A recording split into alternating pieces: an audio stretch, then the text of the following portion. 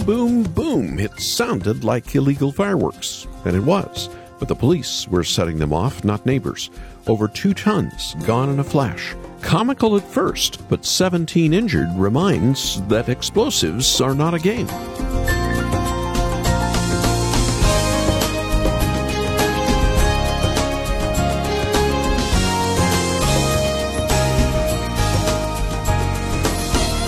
June 30th, Los Angeles, California.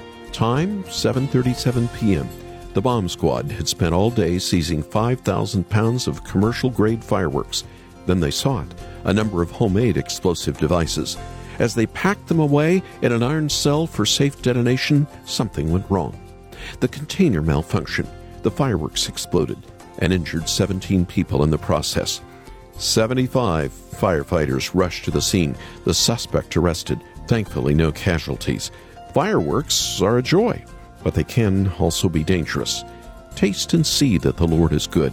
Yet it's a fearful thing to fall into the hands of God Almighty. The difference? Christ. By faith we get the joy, with none of the danger. Welcome to Haven Today. I'm Charles Morris, sharing the great story that's all about Jesus. And on this first Monday in July, we're beginning a series this week called War and Grace. Some have said he's the real-life Forrest Gump. But Louis Zamperini's story is much more than a man who ran in the Olympics, fought in World War II, and survived the brutal beatings in a Japanese concentration camp. In the last few years, a book and then 2 movies have been released about his life. But today, I want you to hear from him firsthand from an interview I did with him back in 2011, just a couple of years before he went home to be with the Lord. I encourage you to stick around and hear his incredible but very true story. How did he go from a delinquent kid in L.A. to an Olympic runner? And how did that unbroken spirit lead him to fight in World War II? And just how did Jesus mend his broken heart after the war? After the program, I want to send you a copy of a book called War and Grace, Short Biographies from the World Wars. With 13 powerful, real-life stories, including Louis', this book shows how the Lord was at work in their lives, even in the turbulent years of the Great War and World War II. Believe me, once you start this book, you won't be able to put it down. So give us a call after the program, and for your gift to this listener-supported ministry, we'll send you War and Grace. Our number to call is 800-654-2836. That's 800-65-HAVEN. Or go online, and there you'll find several resources, like a video we shot with Louis, and a special blog post about his life. You can experience all of that and make your gift at haventoday.org. haventoday.org. And now let's open the program with Corin Hawthorne and Matt Mayer, and How Great. All I've been through, all I've seen you do, for this I will praise you. My eyes were open, my chains were broken, and for this I will praise you.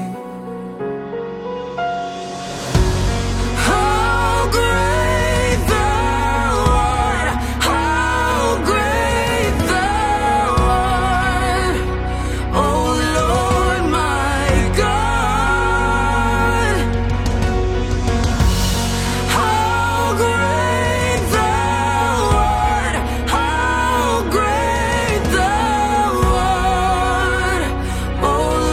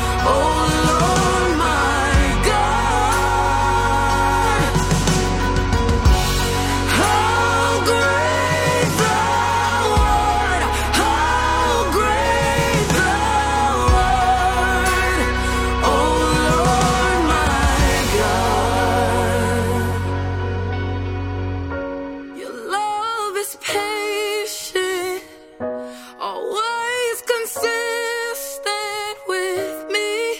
For this I will praise you. You're never distant. Your heart will never leave. For this I will praise you. How great thou art, how great thou art, oh Lord my God, yeah. How great thou art, how great thou art, oh Lord my God.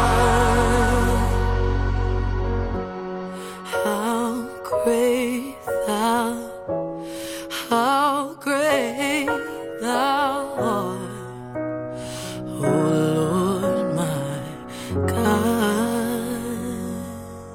Louis Zamperini, welcome to Haven. Can you share your story with us? You were born and raised not too far from here. Well, actually, I was born in Olean, New York, and my brother was 4 years old. I was 2 years old, and we both had double pneumonia. Mm-hmm. And the doctor said, get your kids to California immediately or they could die. So my dad and mother got on the train the next morning, and a week later we were living in Long Beach. In the book, Unbroken, you're described as a juvenile delinquent as a young boy. Yeah, well, to shorten the phrase, I was a rotten kid. Second to none. But the police still knew you in Torrance, didn't they? That Zamperini kid. I think when anything happened, they chased me, and I got away from them. But then when I got home, they were parked in front of my house. So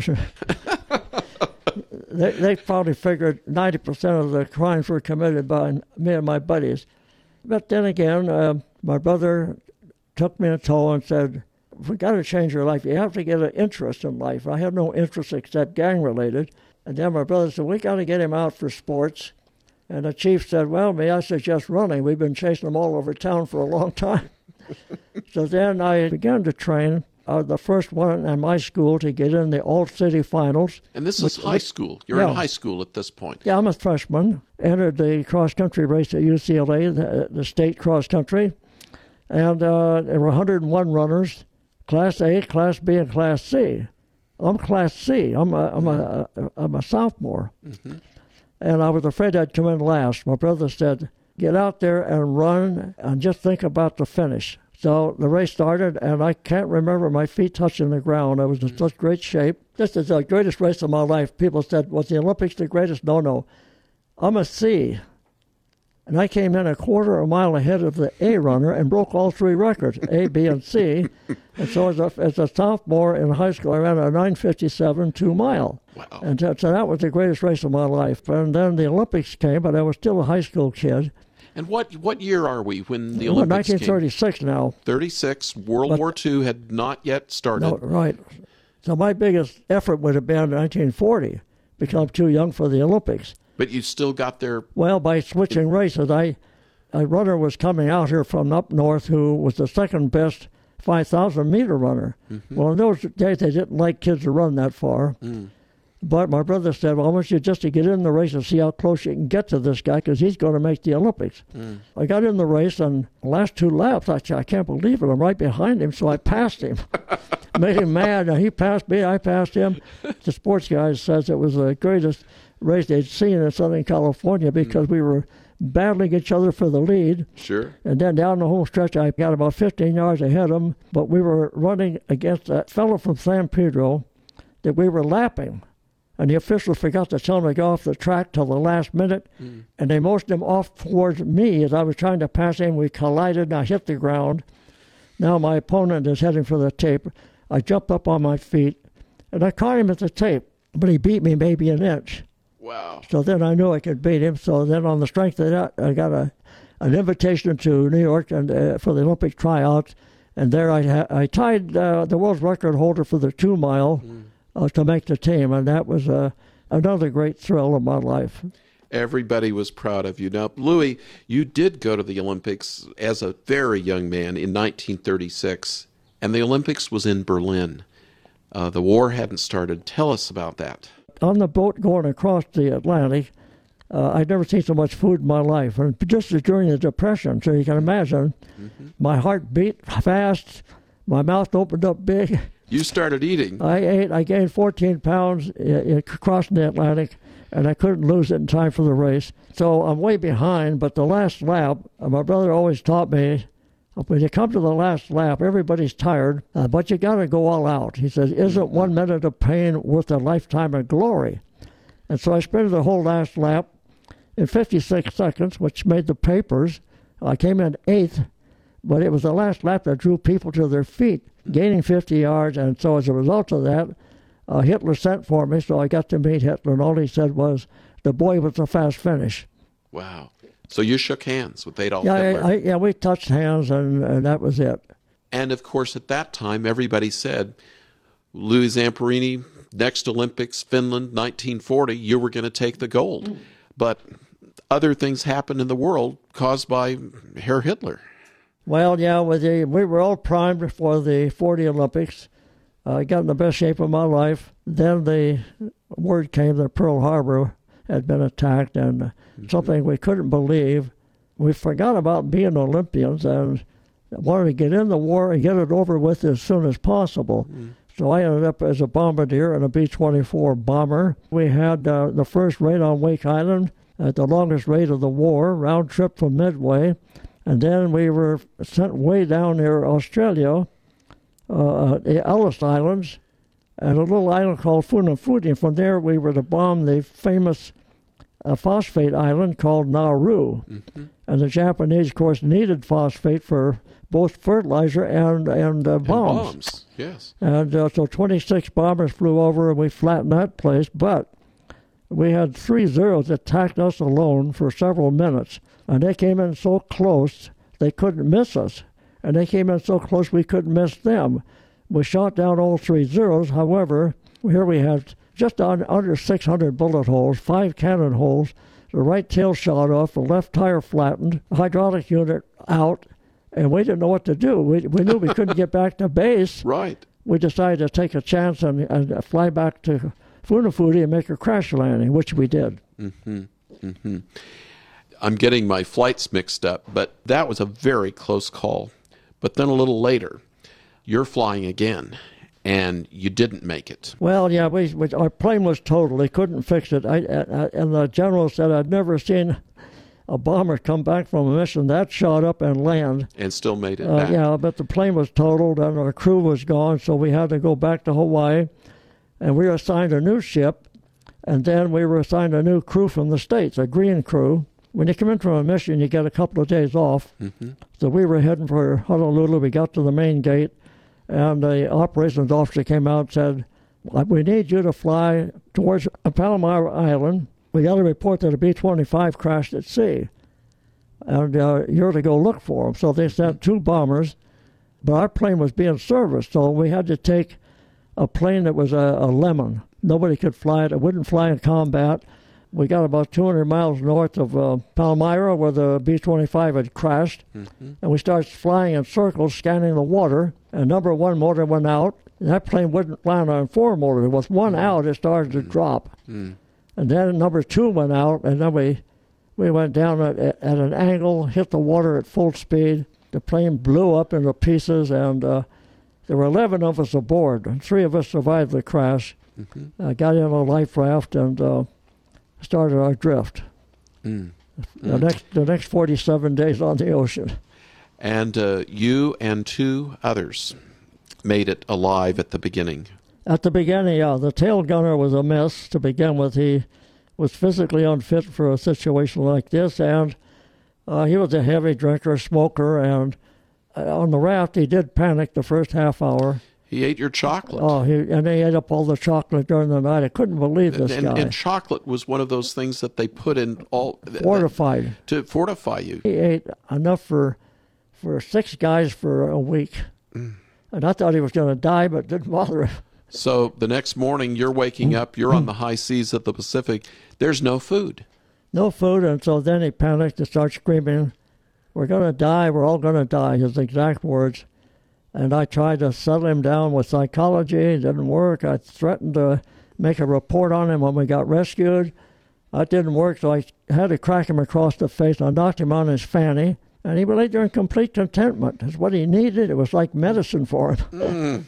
And they call that applied psychology. But I started a program of mental exercises every day. So we memorized, teaching us other words to songs, planning for the future, how about your past? And so every day we had exercise, and he kept improving instead of getting worse. At the end of 33 days, he died, and he was sharper than any time in his life. So we're on a raft like that. There's no reason for anybody hallucinating if you keep your mind active and have a positive attitude and a lot of humor. Then we were spotted by a Japanese bomber, and the bomber strafed us with 2 machine guns for a half hour.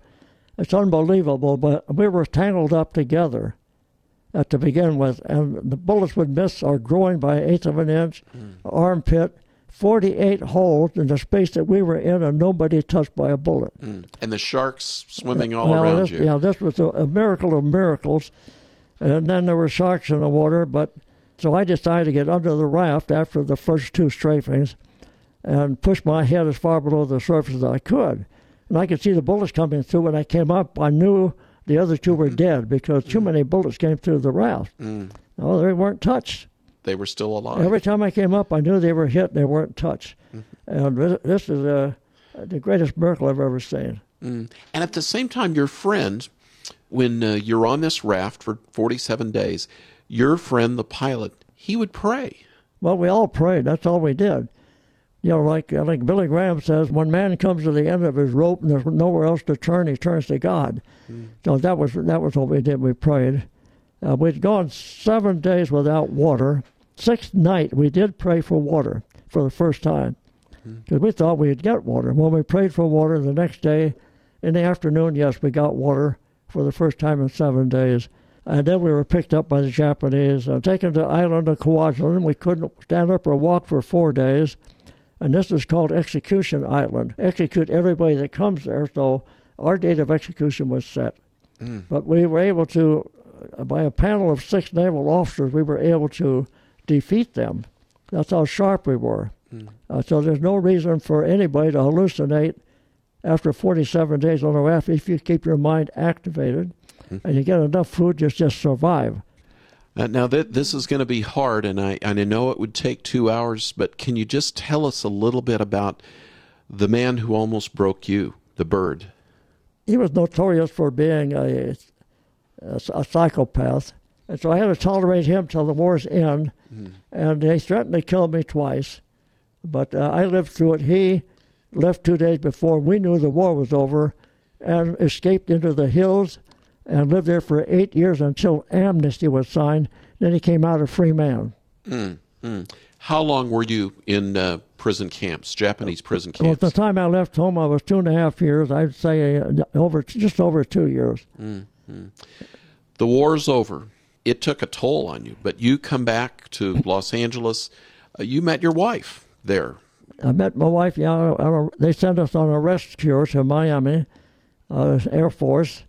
And that's where I met my wife. And within 6 months, we were married and had 1 child. And, I had my 2nd child about the same time. And Billy Graham came to town. And this was the original Billy Graham crusade that launched his career. But can you tell me one little story in there, though? The war would affect you. You were still affected, and you would have these nightmares in the middle of the night. And you were married, and it got ugly sometimes, didn't it? Well, the nightmares started in prison because when you're tortured like that on a daily basis, I had nightmares. I'm always strangling the bird. The nightmares were there. They followed me home every night. And then my wife went to hear Billy Graham, and it took her 2 days to convince me I should go. And then that's when Billy Graham, I said, well, when it says every head bowed and every eye closed, we're out of there. I started out, and then he said something in his message about when people come to the end of the rope, nowhere else to turn, they turn to God. I thought that's what I did. You thought, I already did that on the raft. That's what I thought. I said, made thousands of promises all through prison, and that if I came home alive, I'd seek God and serve Him, and I didn't. So that's what convinced me to go back to the prayer room to see what was in store for me. And this fellow got me on my knees and started praying for me. And I made my decision for Christ. And while I was still on my knees, I knew it was all over. Through drinking, I'd forgiven all my guards, including the bird. Believe me, that was a miracle. And so I had a whole new life now. I do not believe that any man can solve the problems of life without Jesus Christ. There are tremendous marital problems. There are physical problems. There are financial problems. There are problems of sin and habit that cannot be solved outside the person of our Lord Jesus Christ. Have you trusted Christ Jesus as Savior? Tonight, I'm glad to tell you as we close that the Lord Jesus Christ can be received, your sins forgiven, your burdens lifted, your problems solved by turning your life over to Him, repenting of your sin, and turning to Jesus Christ as Savior.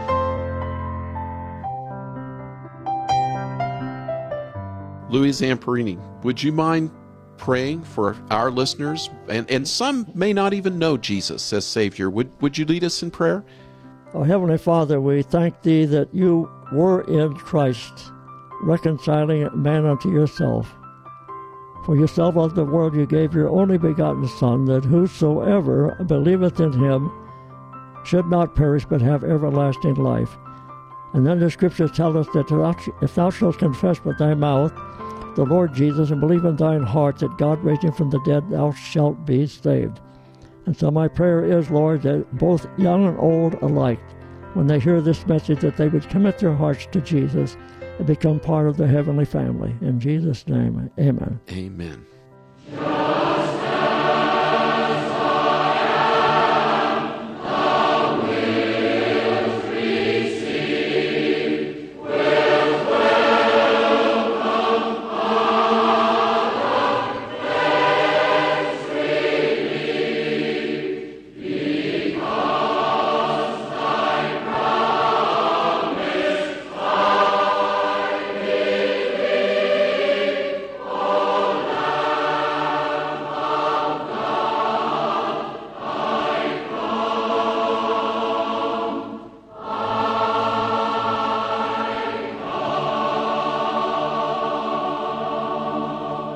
That's the Billy Graham Crusade Choir singing a very familiar song, heard at his crusades around the world for decades, Just As I Am.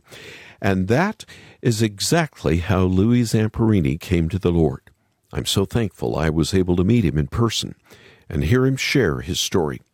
You know, he was still sharing his faith about his great Savior up until his death on July 2nd, 2014. This is Haven Today, and a program called War and Grace.